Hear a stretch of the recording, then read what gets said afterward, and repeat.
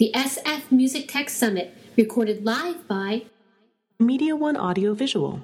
To learn more about us, visit us online at MediaOneAudio.com. Zisk for inviting me to come to the panels and speak, even though I tend to cause some issues that people talk about for a long time afterwards, but I do think that that's the whole point of a conference. It's a debate. So I want to make one thing clear. Today I've asked the organizers here to have 2 microphones available in the audience because I don't want to sit here and talk about music technology, and then ask a bunch of experts in their particular fields to just talk about music technology at you. I want to make this an actual open and, guess what, interactive panel so that we can take questions from the floor as well as share what we're thinking and what we get up to. So I'm going to keep this preamble pretty short. I'll get into some issues that some of you may have read in the post that I threw up there on Friday. I try and always preempt the... Oh, you like it? Oh, good. I'll send you the hate mail. You can answer it. The post is always just to set up the way I kind of think about these things. And I have to praise David Ewald and Roy Christopher here particularly. They're very good friends of mine, and we've been doing lunches when we can do face-to-face, and we've been sharing in email a lot of big ideas. So it's not like we just came up with this for this panel. This is something we think and talk about all the time. And this is just a great opportunity to share. So I'm going to have the panelists introduce themselves. Go. As my distance from the mic proper, I'm Roy Christopher from the University of Texas at Austin. I'm a writer, technology guy, but I'm here mainly as a music fan, so that's going to be my role here. My name is Corey Dennis. I'm the Vice President of Digital Marketing and Social Media at Tag Strategic. Got some awesome clients. I do social media stuff for Sound Exchange, new client Toolshed, working with some cool bands over there, Peggy Sue and some Yep Rock artists, Polyvinyl. And I used to work a long time ago at What Are Records and IOTA. I'm David Ewald. I'm the creative director at Uncork Studios, and we're a company that builds mobile and location-based products. I'm coming at this more from kind of the product design aspect of technology. My name is Alex. I'm the founder and CEO of a company called SoundCloud. And before that, I was a sound designer, and I'm a massive geek for anything sound or tech-wise. I'm Jesse Von Doom. I am the co-executive director of an organization called Cash Music. We're a nonprofit that works with artists to build free and open source tools to do a lot of the things that you already know about in music tech. Great, thanks. And thanks to everyone for being able to make it. I'm really glad I was able to pull what I think for you guys, a great panel. So let's get right into this. First of all, I'm not interested in picking fights with companies that stream music. That's not what this is about. Really what it's about for me is trying to get to the bottom of why we've reached what I've been sharing with these guys. I wrote down as an idea I'd been thinking about was, is this just the sort of mechanics of consensus, where if you're going to start some kind of music streaming service, there's only a couple of things you can really do. It usually requires a VC, and then it's always going to require access to content that you have to pay for. And that seems to be the model. And then one hopes that it works out. And then it brought us to the way Dave and I, when we talk at lunch here a lot in our world, which is, in my world, it's advertising and branding now beyond my professional music life. I'm an interactive director, and I always have to be talking to brands, and we're talking about advertising, and we're talking about products, right? But when they're asking for like iPad apps or any sort of technology, if it's a website, interactive is always the word. That make someone do something, and they will like my brand or something. Well, we have a set of questions for that that I think Dave would share too. But what it gets down to, and what I want to try and debate today, and that's why I would like questions from the audience also, is if you're thinking of doing something in the music space, then there's a couple of things that have to be brought up quickly, I think. And one of them is, what problem are you solving? So what problem do any of these music streaming services actually fix? So what was the question that was asked in the beginning? And then you have to say, who are you serving? Are you serving music fans? Are you serving advertisers?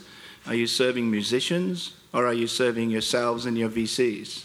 And these are important questions, because it might actually just get something going inside of these companies where they start thinking about a different way and who they're serving, a different way to deliver that. So I want to throw out a question just to the panel here briefly. It's like, what do we think about that sort of mechanics of consensus, that everything must be this way? And anyone can answer. Maybe I'll dive into it. I think you're right in that is how it looks like today. A lot of things that are coming out are very, very similar in terms of what the product looks like, what the structures behind them are, and I think it is in some ways a lack of disruption happening today, and sort of thus this panel. I think for me, the interesting way of really looking about that is sort of taking a step back and saying, like, what is it that we're interested in here? Like, I think in general, we're all interested in innovation happening. Disruption in itself is not necessarily something, great. It's a way of achieving innovation, and innovation is something that we're all interested in. We've seen a space where in some ways you could say like a lot of things have changed, but actually there's not that much that has changed over the last 15 years. A lot of companies today are still struggling with one simple problem, which is conceptually very easy. It's like you want a button that says play, and you press it, and you listen to a song. That's a problem we've been trying to figure out, as companies for like 15 years. And I think lack of disruption in that space is that there's just so big executional challenges for a lot of these companies. I mean, the fact that we've been struggling 15 years to try and solve that conceptually very, very simple product is due to the fact that there is just enormous executional challenges involved in that. And I think for anybody wanting to build something innovative there, I think you need to recognize how painful it is to disrupt an industry, but you also need to do things dramatically different than people are doing it today. Because if you're just doing it the same way, it's probably not going to be disruptive. That's very much on sort of the press the play button, listen to a song side. I think on another side, the flip side of innovation actually doesn't require any disruption per se, and that's all around opening up sort of new markets, opening up a new space, creating something that didn't exist before, that isn't relying on disrupting an existing industry. And for me, that's all happening on the creator side. That's about, the technologies and the world around us having changed so much that it becomes a lot easier for anybody to be involved in creating sound, creating music, and building companies that actually enable that innovation, that live off of that innovation. I think that there's a massive potential there, probably an even bigger potential to build interesting things without even actually having to disrupt an industry. So just one thing, if you've come to this panel thinking like, I'm going to build a music tech company and like I want to build something very innovative, maybe I'll do that by disrupting something, I would sort of ask those two questions. Like, one, do I want to build something completely innovative that's on sort of the creator side, on creating a new world, creating a new market, or do I want to disrupt the existing industry to create something that hasn't existed before? But I would encourage everybody to think big. No, I think that's a really, really great statement. It just reminded me of something I didn't say when I introduced myself. I'm a lecturer at the University of Oregon, so I get to be in front of a lot of young people, and we talk about this space a lot. And by the way, anyone who's thinking of starting a music service can welcome to come to my class and meet them and talk to them and ask them questions about what they do and don't do. I'll get into that in a minute. But one thing I do talk a lot about in class is you can't learn digital marketing. And I don't believe you can learn digital delivery of things. Because when we talk about disruption, and particularly when I talk about disruption, I'm talking about the internet that disrupted society and culture on many levels and destroyed a lot of businesses. But what I teach the kids is you've got to go out there and create new markets. So really what we're discussing today as well is like, what are those new markets? What do they look like? What, does it always have to be this Venn diagram of content on one side, VCs on the other, and in the middle a crushed little company trying to make it on content that I barely get paid for? They're not funny, I'll let you laugh. So let's go back to then, I want to throw this out to the panel. Who are you serving? Who are these companies serving? Well, I wanted to speak to you. You were talking about the pushing back to passivity. Go. And this whole interactive idea and the fact that we're... Oh, can you not hear me? Microphone. The fact that we're running into this like social media interactive fatigue where people don't necessarily want to interact with everything, or they don't necessarily want to be able to do all these things because everyone's not a creator. So I just wanted to mention that when you said that about passivity. Well, and that's I think that's a topic that Dave and I, at the lunches that he's been referencing, we've talked about, and I've called it trust erosion, that I think we have to think about in the context of all these services and all the music. And I mean, the industry itself, and I'll use myself as an example, where I had vinyl when I was a kid, and then I switched over to tapes, and then I switched over to CDs, and I still have CDs sitting in a shop in my house, collecting dust and whatever they're doing. I then switched over to MP3s, as everybody did. Now I have no more hard drive space, and it doesn't matter because now everything is a cloud service. And at some point, for myself anyway, I don't trust as much as I used to, and it feels like the same walls are being built up over time, only to, all of a sudden say, oh, all of this that you've done is for naught now. And I think that that's a context that we need to consider in terms of audience, and I think that's it's a multi-sided aspect. So as an artist, Dave. Only my mother calls me yes, David. I call him David, and we're good friends.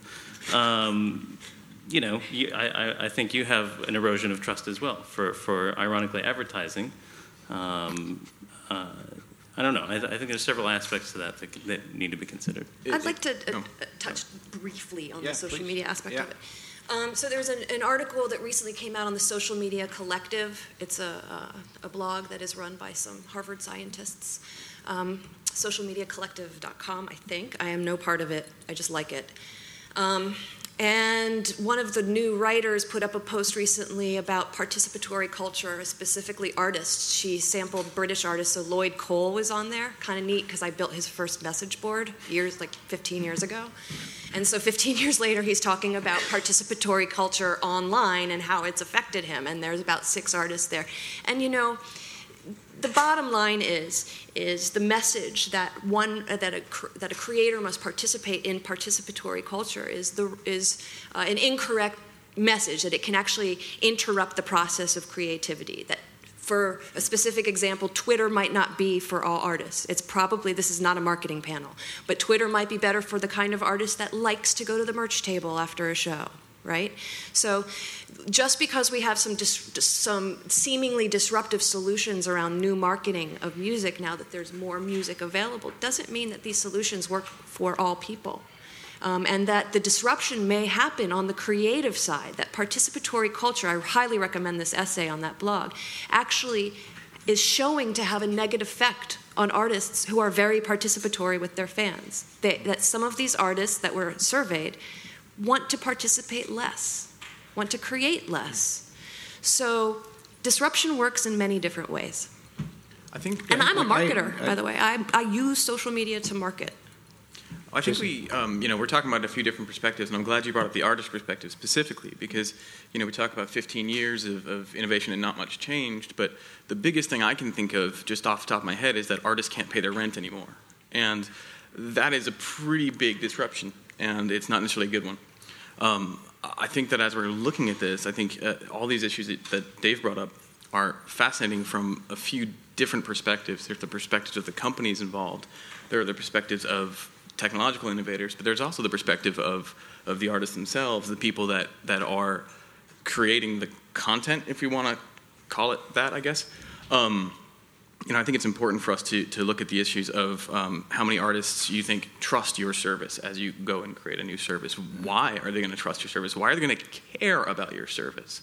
Yeah. It's an important piece, and I think it's one that it speaks to the social aspect, because it isn't for everybody, nor is every service for everybody. But I think that we need to take that perspective firmly. I couldn't agree more. And I want to keep going on that one a second. But first of all, I want to remind you guys here that there are microphones available for any questions you may have. Let's keep this going. But again, I'm not here to name names about the companies that talk about users and content, which is really something I'm trying to avoid using. People are people. They're not users. And music fans particularly are people who get very emotional about music. And so I was looking online at one of the streaming services that touts it has 11 million songs everywhere, anytime, never pay for music again. So let's think about creators, right? If you never have to pay for music again, there won't be any music, right? So you better get back to your VCs and dream up the next thing. So what about creators? The reason I've asked Alex and Jesse here today, they're trying to do something that allows creators to keep creating and get it up there. Because going back to my advertising and brand world, something I remind my clients is, look, there are more people creating videos on YouTube and uploading them every day than give a damn about your brand. I can guarantee you that. So, we can use the old accolade of the only thing that's scarce on the internet is attention. So how do we get attention for your brand? Must it always be interactive? Well, how about it could be actually creators creating and then giving them access to that, and then the creators who gave access to that control whether they want to be paid for it or not, but it's actually their idea, not some technologist's idea. I think... Yep. Sorry, go ahead, and then we'll take a question. Yeah, I think one fundamental thing when talking about creators and about these different topics that we need to really keep in mind is that the concept of a creator is very different today than it was 15 years ago. There's so many more people actually creating stuff today at various degrees. It doesn't mean that that's the only thing you're doing. I mean, everybody here who posts tweets, you're creating stuff. The whole web is a fantastic creation of all the stuff that we've together created. So we can't really sort of look at the world and say, well, everybody who's creating music will be able to pay their rent from that. And I'm not...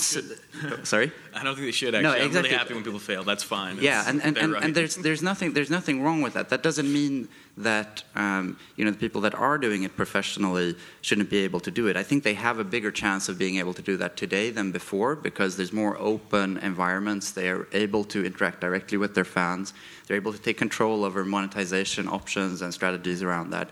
But I really think it's a fundamental thing that we have to keep in mind, that a creator today is something very different from before. I like to look at how people treat photos a lot, and there it's like we're all photographers. We're all telling stories every day through our phones. Taking pictures, sharing that. Doesn't mean that we're all going to be in the National Geographic because of it. It doesn't mean that the pictures in the National Geographic are worse today than they were 10, 20 years ago. There's a certain segment of people that will be creating things professionally all the time. Some of them will be very successful at it.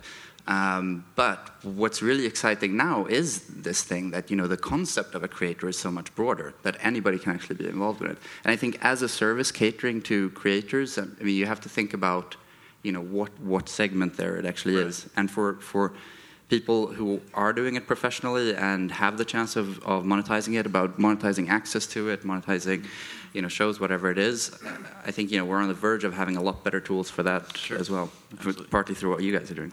So you mind introducing yourself? Yes, my name is Charles Che, Yummy Melon Software, focusing on mobile apps development and so forth. But I guess I read your essay, and one that I found to be very much in agreement with. But Thanks. I'd like to ask the panel, as a side effect of that, is what's the level of enthusiasm for self-distribution, for providing services and support for that? Because it seems like with all of the music streaming services right now, I mean, they really are focused on licensing content and basically repackaging or redistributing that. But as opposed to actually going and engaging and arguably competing against existing labels, being able to do representation for creatives, is that something that you, or do you feel like, you know, the industry as a whole, it has any enthusiasm for, or is just more focused on tools and trying to stray away from that? There's a number of platforms that enable publishing your own music and distributing it on your own. Reverb Nation comes to mind off the top of my head, and I know that there are some competitors to Reverb Nation as well. You know, or individual artists sometimes go to TuneCore or Reap and Sow, where I used to work, and these other distributors that have come up with varying models to help the artist, either with a fee or without.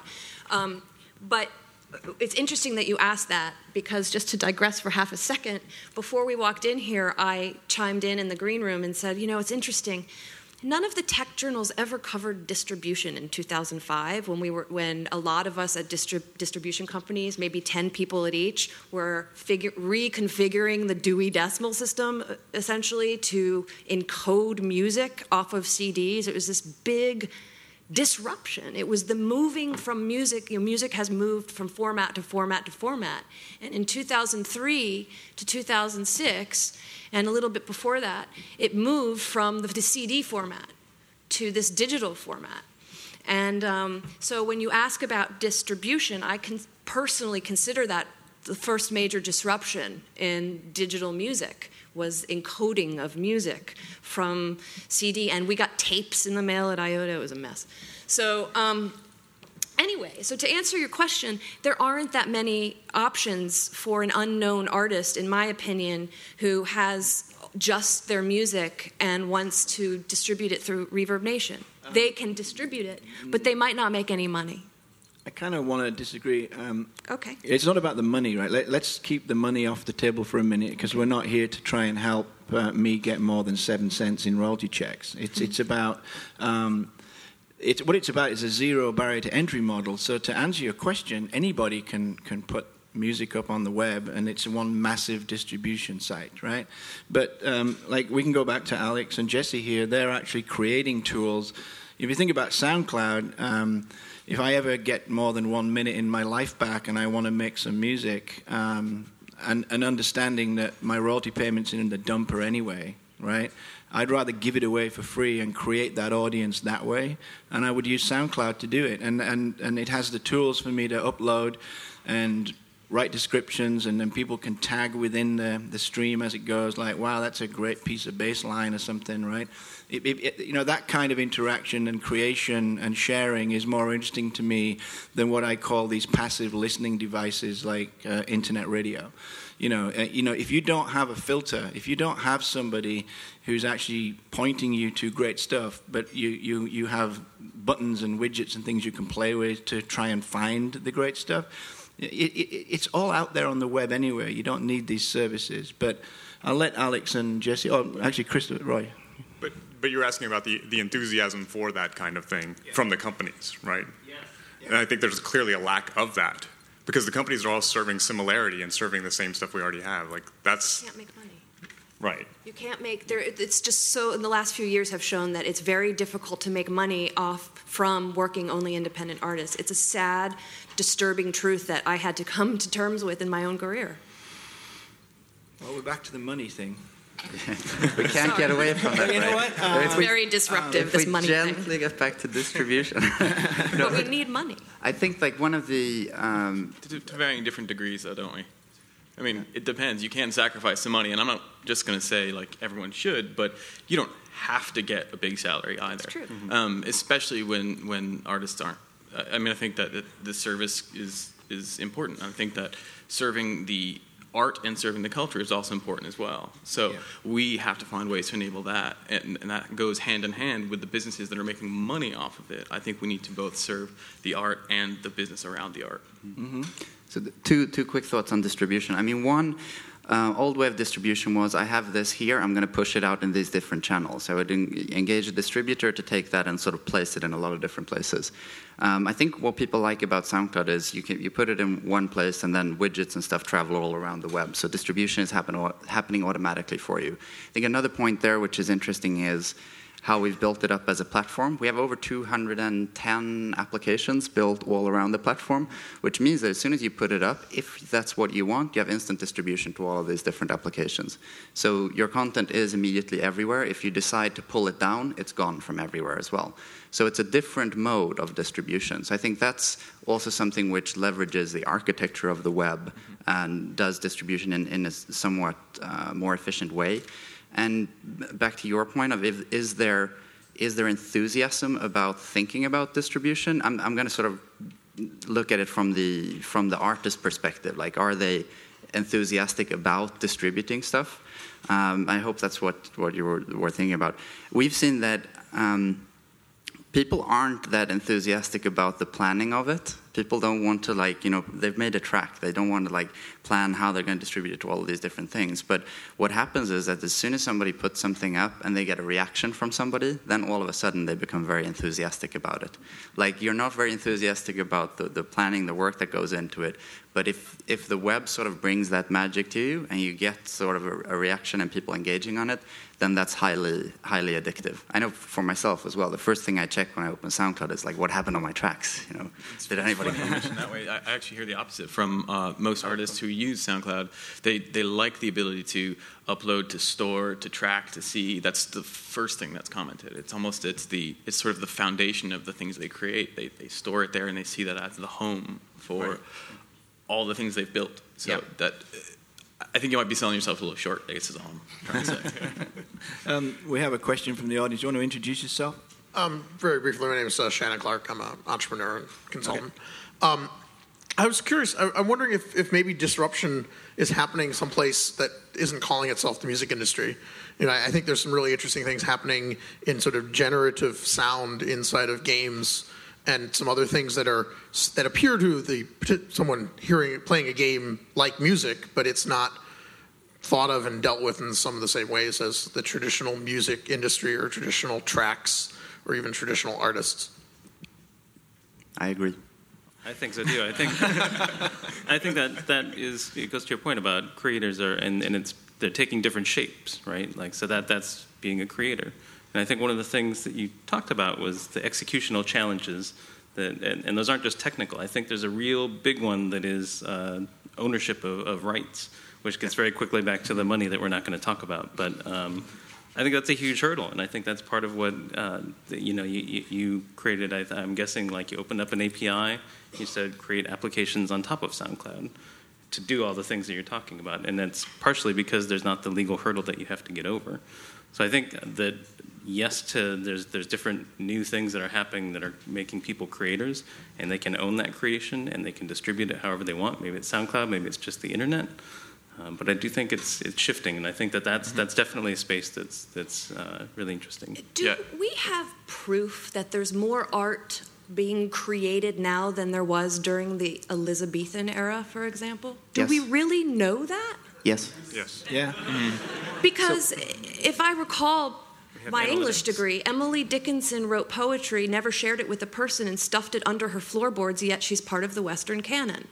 And I've actually blogged about that. I don't know. I just want to see maybe yes, I know the internet has exposed art, but can you really tell me that artists haven't been creating for all time in their own homes? What I'm asking is, are we building more tools for artists and not really paying attention to the kind of art or means that they need? I mean, we're building all these tools, but I don't know that more art is actually the result. It's just that we can all see it now. Mm-hmm. But I think just a quick connection between those two things. More people, more art. I get that part. Like innovation happening in different places, and more creation than ever before. I think just a number that I really, or a metric that I really like is I love the company Smule, which you probably know of. The absolutely fantastic application, I'm T-Pain, that came out. So iTunes has about 10 million tracks. They report a little bit differently, but they have about 10 million tracks. That's all of the music we made in 80 years. That's a collective bulk of all of our music. So I'm T-Pain by Smule. Users of that, one single iPhone application created over 30 million tracks in 6 months.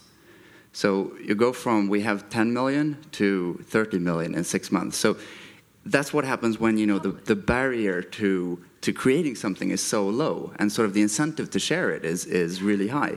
You get people just sporadically creating stuff all the time. And it may not be the musical equivalent of Shakespeare, every one of these I think tracks. we can say it's not, safely. But yeah. That speaks to your different kinds of creators. But getting people involved in that feeling of creating something, I made this piece of music and I shared it with somebody else, that's a starting point for somebody to get interested in creating. If the song is bad? That's fine. That's a starting point. The first song I made was terrible. Actually, the last song I made was terrible as well. But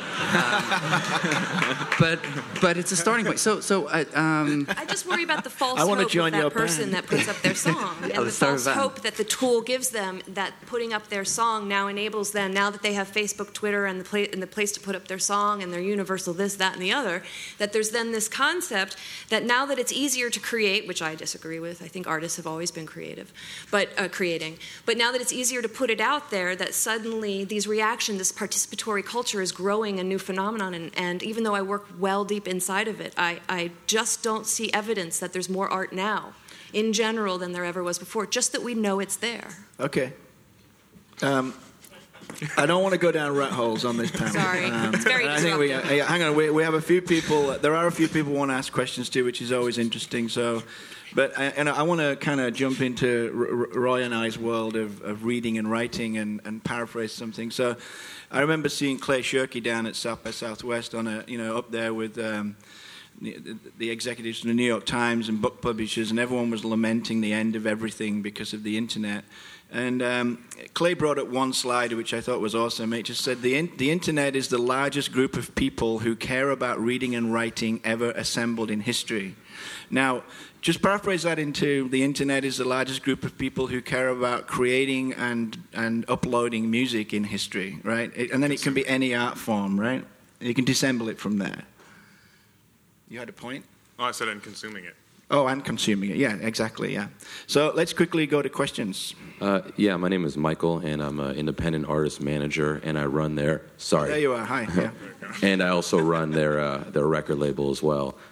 It's also kind of a comment, but basically I feel completely overwhelmed by the amount of technology and sites coming out right now, and I'm just curious in your opinions, how do you feel that one like myself navigates through all this? Because I can spend all day long talking and researching these different websites and applications and innovators, and it becomes very frustrating for me at a point. I feel very lucky that I have a strong tech guy who also handles our content, but for the average manager now, as independent music grows and grows and grows, I feel like this is a phenomenon that's just almost, inconceivable for me. People felt that way 100 years ago as well. Technology isn't, something that you'll control like we control our lawn. Sometimes you will, sometimes you won't. There's no easy answer to how to manage, all the stuff that's coming out, whether it be, different sites, different labels, or just gadgets that we have to carry around all the time. There is one really interesting thing, is that in Dave's essay that he posted the other day, he talked about the lack of a big idea. And I really, truly believe that some of the big idea is actually simplicity. It's not fancy, it's not exciting, but I think it really is vital to us, especially going forward. Just as most of my friends and most of the people I work with and speak with professionally are actually musicians, not tech folks. And the constant frustration is the fact that, I know I want to do something, but I don't know how to do it. And sometimes those things are really, really basic things. I don't know how to start writing on the internet, for example. And you can say Tumblr, you can say whatever. It's still a barrier, and it's still not simple enough. And I think that's the next big thing. And it will speak to your point, I think, is that as things become simpler, and if you need proof of this idea, just look at a company called Apple. I only have one thing of theirs, but it works just like a champ, and it's simple as hell. And I think that's going to be what we have to serve artists more and more, is finding that simplicity in this tech forest. I think also to your point, that was a good question, but it came back to what we were talking a little bit about earlier about participatory culture. And, at lunch yesterday, David and I were chatting with actually Bruce from Music Think Tank and about different ideas in music delivery again. But it's like, look, when I started Gang of Four, there was a couple of reasons for starting Gang of Four. It's like we all wanted to have a band, but we also knew we would end up meeting girls and maybe get something to eat. It's like I did not want to think about social media or building an ad inside a container that has my music that I can then deliver on a widget across the web. I wanted to go out and play music. So, I think it's okay to back off, and I like the idea of simplicity. I think that's part of what you were talking about earlier about how musicians, I don't remember the exact story, but how it's disruptive to a fault. So it gets in the way of making music. Yes? The other end of participatory culture. Many times I've been to, this is probably my 8th SF Music Tech out of 9, and many times in these rooms we've talked about participatory culture, and very rarely do we listen to the artists who tell us they don't like it. Yeah, well, we can get into that. But there's a couple more questions in the room still. You wanted to ask? I had a comment about a topic that's passed. Okay, you sure? Yeah. A big moment. I just maybe back in the rabbit hole of whether or not there are more artists creating, whether or not there's an audience for it, and so forth. So I'm like Alex, someone who makes awful tracks to put up on SoundCloud and so forth. And I think the confluence of software and tools available to me that make it possible for me to make music where it would have required so much more effort that my busy life wouldn't have allowed it before, that and the tools to know that someone could listen to it compels me to do things that I wouldn't have otherwise done. It's not that I wouldn't have been capable, I just wouldn't have. Now, who is listening to it? Very few people. But who those people are actually people who I know. And I don't have dreams of being the audio Shakespeare, but much like most of the, if we take the written word as a medium instead of music, and what Twitter's done in making everyone a very short-form publisher, most of the tweets that come through in my tweet stream are, to the general population, crap. And they wouldn't want to see it, and they wouldn't care that Alex is on a panel right now, or, they, sorry to pick on you. But I do, because I know him, and I have that connection. And so, similarly, when people, the few people who do listen to the things that I make and comment on it and so forth, do that, it's because they know me, and that really starts to reshape, what the artist to art consumer relationship looks like, because it's kind of everyone to everyone. Our egos as creators, this is not something new. This is something that, Sigmund Freud talked about a long time ago. I have all in these notes. I'm a big history buff, and I'm sorry, but I'm just going to spend just a second on the Elizabethan era, because I think it's actually one of the best examples of a leader who supported an artistic movement. She stayed in power for just the longest leading monarch in England's history, and during that time, we know of a lot of art that became part of the canon that came out during that era, and I spent some time over the last week looking at the stage construction of the Shakespearean stage. I think I'm being misunderstood. I'm not saying that artists are striving to be the next Shakespeare and create works that will create works that will create works. That happens naturally. What I am suggesting is that the tools that were created during that era don't exist yet today, and that was hundreds of years ago. We haven't digitized them. So when you look at the Shakespearean stage, I'm going on the idea that a lot of you know that it was round. The theater in the round came about, but that also all economic classes in England were able to attend the theater. Even where they sat was decided upon how much money they made, that it was all a tiered performance that was paid for. Artists were paid, the writer was paid, and it was commerce.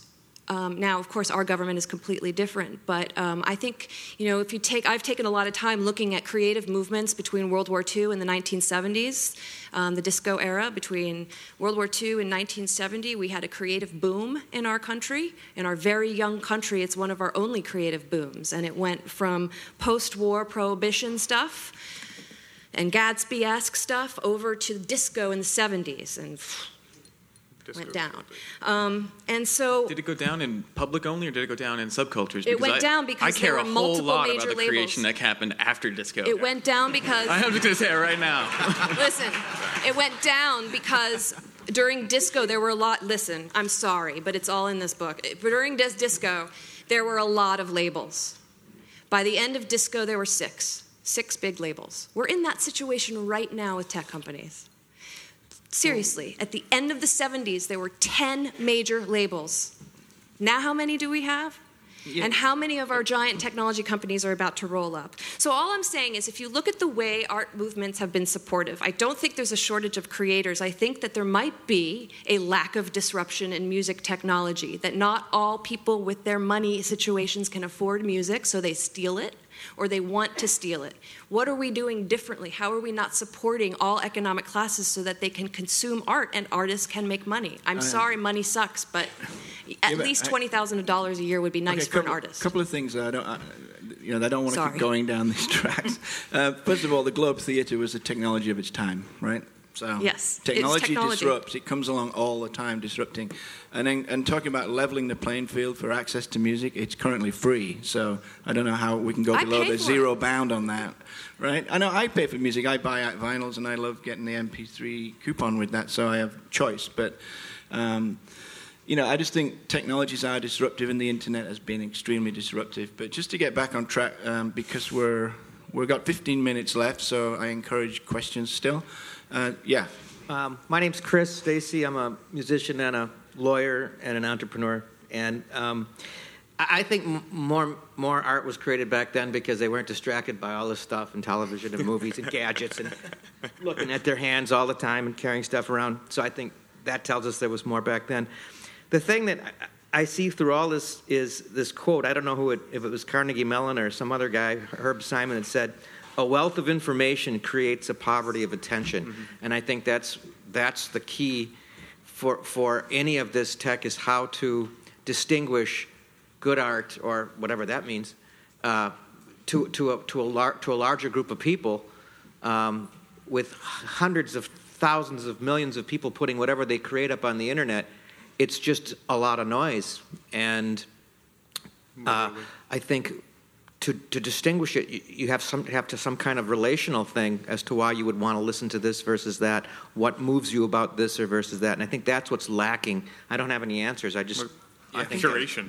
Yeah, I was going to say it speaks to the fact that algorithms don't get to know me, but I do have labels I trust. I do have writers I trust. There are people and there are filters, and those people have a continuing and important role. Algorithms make for great advertisements. Yes, I'd like to actually. That was a point I was making in my essay. Was the curating and filtering. So, Pandora looked at issues that it wanted to solve. FM radio sucks was one of them, and then looked in the wrong direction, because what was wrong with FM radio, they thought, was the lack of being able to interact with it and make your own playlists. But what was wrong with FM radio, and still is wrong with FM radio, is the fact that some of these companies like Clear Channel. I don't want to get in trouble, but some companies are over the border in Mexico to get around the government rules about programming and delivering of music, for instance. But what they did was, in the 80s, when they all became conglomerates, they got rid of DJs. Right? They got rid of DJs unless that DJ was happy to just press go on the automated playlist that was just sent from HQ. So I mentioned in my article, Wolfman Jack and John Peel and all these people who were your cultural music filters. And that's why I argue strongly against algorithms in music, because there's no algorithm on earth that can be devised that will make every one of you in this room really happy about music choices. right? A lot of you might love my band Gang of Four, but if you put that in Pandora as a please play songs like Gang of Four, it turns into hell in about 5 minutes.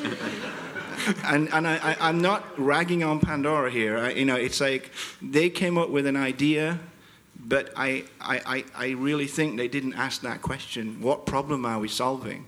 Because I don't want to have a passive music listening of creating a channel that just plays all day while I'm working, and then I realize when I take my headphones off, I don't know what the hell I heard for the last 2 hours. That's not interacting. I talked to these guys last night over some beers. Vinyl records is what I call slow music. I put the record on my turntable, and I can work in my man cave there for hours, but I listen to the music, and you know why I listen to it? Because I know every track, and then I realize that's the last track on side one. I'm going to have to get up and turn it over. That's more interactive to me than anything that the web can deliver. That's true. And Dave, you used to be able to sequence your records that way. So it was there are artists that would purposely, end on side one so that the act of turning it over was part of the art. Don't get carried away, though. Remember, I wrote the end of the music recording album as the end of the world, right? So. Also, we have questions. I mean, you can still do that, right? You've been waiting. Exactly. You can still do that. Can I just a quick point on, it comes up often, this thing that we are living in a world of massive complexity and massive distractions, right? There's all these different options, but that's not like you can't seriously go back in time 10 years and say that just because it was simpler then it was better. The thing then was that it was like there was few people controlled all the channels. None of it was accessible. Now there's complexity for sure, but it's all like complexity that we can take control of ourselves. When we started SoundCloud, there was nothing out there that focused on building tools for the creators. There wasn't a thing. So sure, there's a thing today where as a creator you have 50 different tools that you could be using. But I have to say that that's a pretty good deal. I mean, that's better than having no tools at all and being forced to be dependent on an external organization or something to be able to get your stuff out there. Now you have the option. You don't have to choose between those 50 tools. You can hire somebody to do that for you, just like it was in the old days.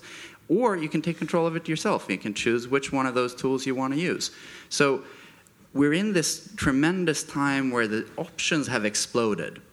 And curation, not just of content, but curation of tools and technologies is going to be sort of a next stage where we start filtering through all these things. But I think that you have to remember that when it feels like there's an enormous amount of complexity and distraction out there, you have to say that that's a better situation than not having any options at all. The music business was not simple before the internet. It was not simple.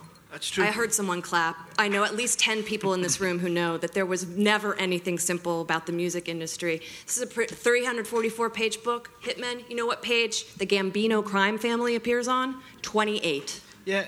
Nothing simple. Hang on. You know who's the first family to steal music was in the Gambinos. That's because there's nothing. But it wasn't accessible either. It was very accessible. They stole trucks.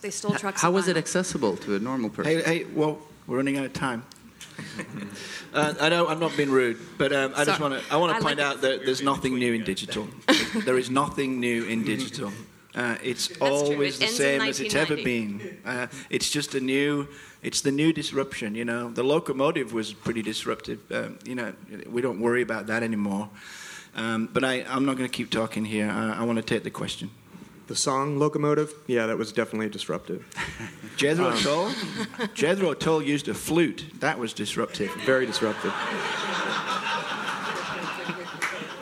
My name's Casey Ray Hunter. I'm from Future of Music Coalition in D.C. I'm really excited about this panel. This is the one that I was super looking forward to, not just because Dave's on it, but I got to read your piece, Dave, before you guys got up here. And hi, Jesse. I get to see Jesse again, which is great.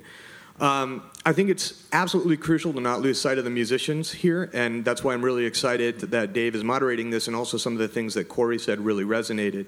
What I think might be happening, and we're probably not able to completely observe it correctly, is collapsing the space between the technologist and the creator. That space is getting smaller and tighter. So we're probably going to see services that, weren't dreamed up by a select committee of, suits trying to figure out the absolute best GUI to launch MySpace Music. We might see more things like SoundCloud.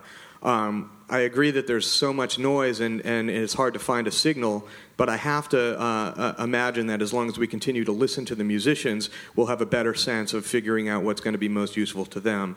And just a organizational plug, on the revenue side of it, Future of Music just launched a survey that we encourage any of you musicians in the room or folks who know musicians or do business with musicians, part of our Artist Revenue Streams project. It's called Making Money from Music. We're trying to actually incorporate so many of the new business models and new revenue streams that were previously not available in that old complex version of the music industry, which agreed, incredibly complex, and not include those as well, just to get a picture of, how this stuff is actually affecting artists' bottom lines. So, and I'm going to make one more plug just because Brian Zisk is the co-founder of my organization. I feel that I could do this.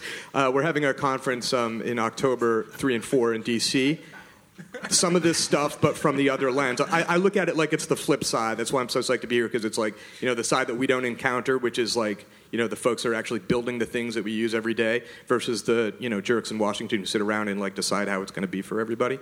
So if you come to DC, you can see a lot of the musician perspective as it fits into the policy space. That's it. No questions. I just wanted to make a speech.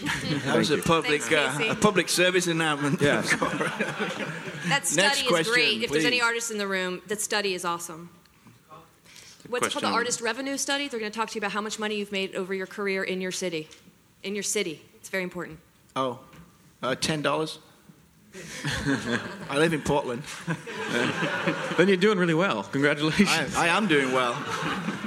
If I could make one quick point on Casey's point about who is designing these features and who are the ones doing this, I will go on and on far too much about the importance of open technologies and the open web. We have an association with Mozilla, so I sort of do it all the time. But I do think that is going to be one of the major things that disrupts this room, the people here, is artists and musicians having open access to all these things. SoundCloud I've always seen as one of the foundational pieces out there. You have sort of feature startups and you have foundational startups. And SoundCloud, you can do anything with it. It's the APIs, it's the openness. And more as we create tools that allow you to use those open things and be truly open in the creation itself becomes more egalitarian in the way that we're talking about creating music, and anyone can do that. We're not far off from the point where any artist can create the technology they need to do what they need, and enabling that and making that simple and making that at their fingertips beyond just being the mission of the organization that I have is the most important thing I think we can be doing in music right now, and to a degree music tech. I think that gets back to what are the goals. I mean, because money is the goal of a lot of the stuff that fights the open web, and fights to say, I want control of this API to a certain extent, or whatever. I think the money is more about where is the money going. For sure. So for sure. If it's going in a tech company's pocket versus an artist's pocket, and But that's what I'm saying. If your goal is to have a tech company that makes money, then great. Sure. Okay, I think we have time for one last question, and then I'll do some closing remarks. Did somebody have their hand up? Oh, yeah. There you go. There's a microphone right there. Hello. Hello. My name is Matt Nakatani. I'm a music producer, artist, and student. Yep. First off, I wanted to thank Alex for giving me a platform to release my music on, and I think that has been an amazing influence in my life, so thank you very much. Thank you. Second off, I want to thank Dave for recognizing the importance of the DJ, because I haven't heard a lot about that at this conference. The DJ as both a filter for content, as well as a content provider, and as well as a consumer. And I hear a lot about streaming at this conference, but some of the issues with that, as I've also already heard from Dave, including the algorithms for content filtering, as well as the bitrate issues, seem to me that streaming can never really take the place of downloads or physical CDs until the network speed issues and are worked out so that larger bitrate files can be streamed, as well as the fact that there need to be like live DJs choosing music. What are you guys' thoughts on this? Bitrate, DJs as content filters. I don't think. I think audio files are really rare. I think that I don't care about bit rates. Dave and I were at a bar in Portland on Friday night, the Bunk Bar, and we went to see Centromatic. I don't know who anyone in the room knows Centromatic. Yeah, okay. I knew of them. I'd never seen them play live. Dave persuaded me that they're an awesome band live. We went down, and I'll keep this pretty quick. It was a bonding experience on many levels, particularly for Dave and I and other people in the room that I didn't expect to all be the there. secrets. Some of that was secret. I'm not giving away any secrets. But I mean, not to say I don't care about bit rates, but the live music experience cannot be replicated via digital files and algorithms. It's impossible. And I've always said this: if you go, I remember being at a Radiohead concert in the Gorge about 5 years ago, and you could turn to anybody of those 20,000 people in the amphitheater and hug them if you want, right? Mm-hmm. I'd never met this person in my life, but you could just hug them and they would cry, and it's just like, this is awesome, Tom's just doing his thing up there. This is amazing. And it was amazing. And you can't replicate that. Now, this is not to say that people can't keep trying, but let's just end on the money note. I do want to bring it up because it's interesting, because for those of you in music technology and music streaming service companies who might be in the room, fair enough, right? You're going to do what you're going to do, and you're going to try and make it work. And I'm sure that you're passionate about it, and it's going to be awesome. Tim this morning gave the opening talk about Pandora. And I have no problem with Pandora, ultimately. It's not my favorite of any of these services. I don't use many of them myself, except for research purposes. But he seemed to end on an optimistic note that sort of belied the talk he gave. And the optimistic note, he says, he believes that businesses around these musicians will be successful. Just think about that. And thank you for coming. It was I really enjoyed it, and thanks to all my panelists. They deserve way more credit than me. I just pulled this together.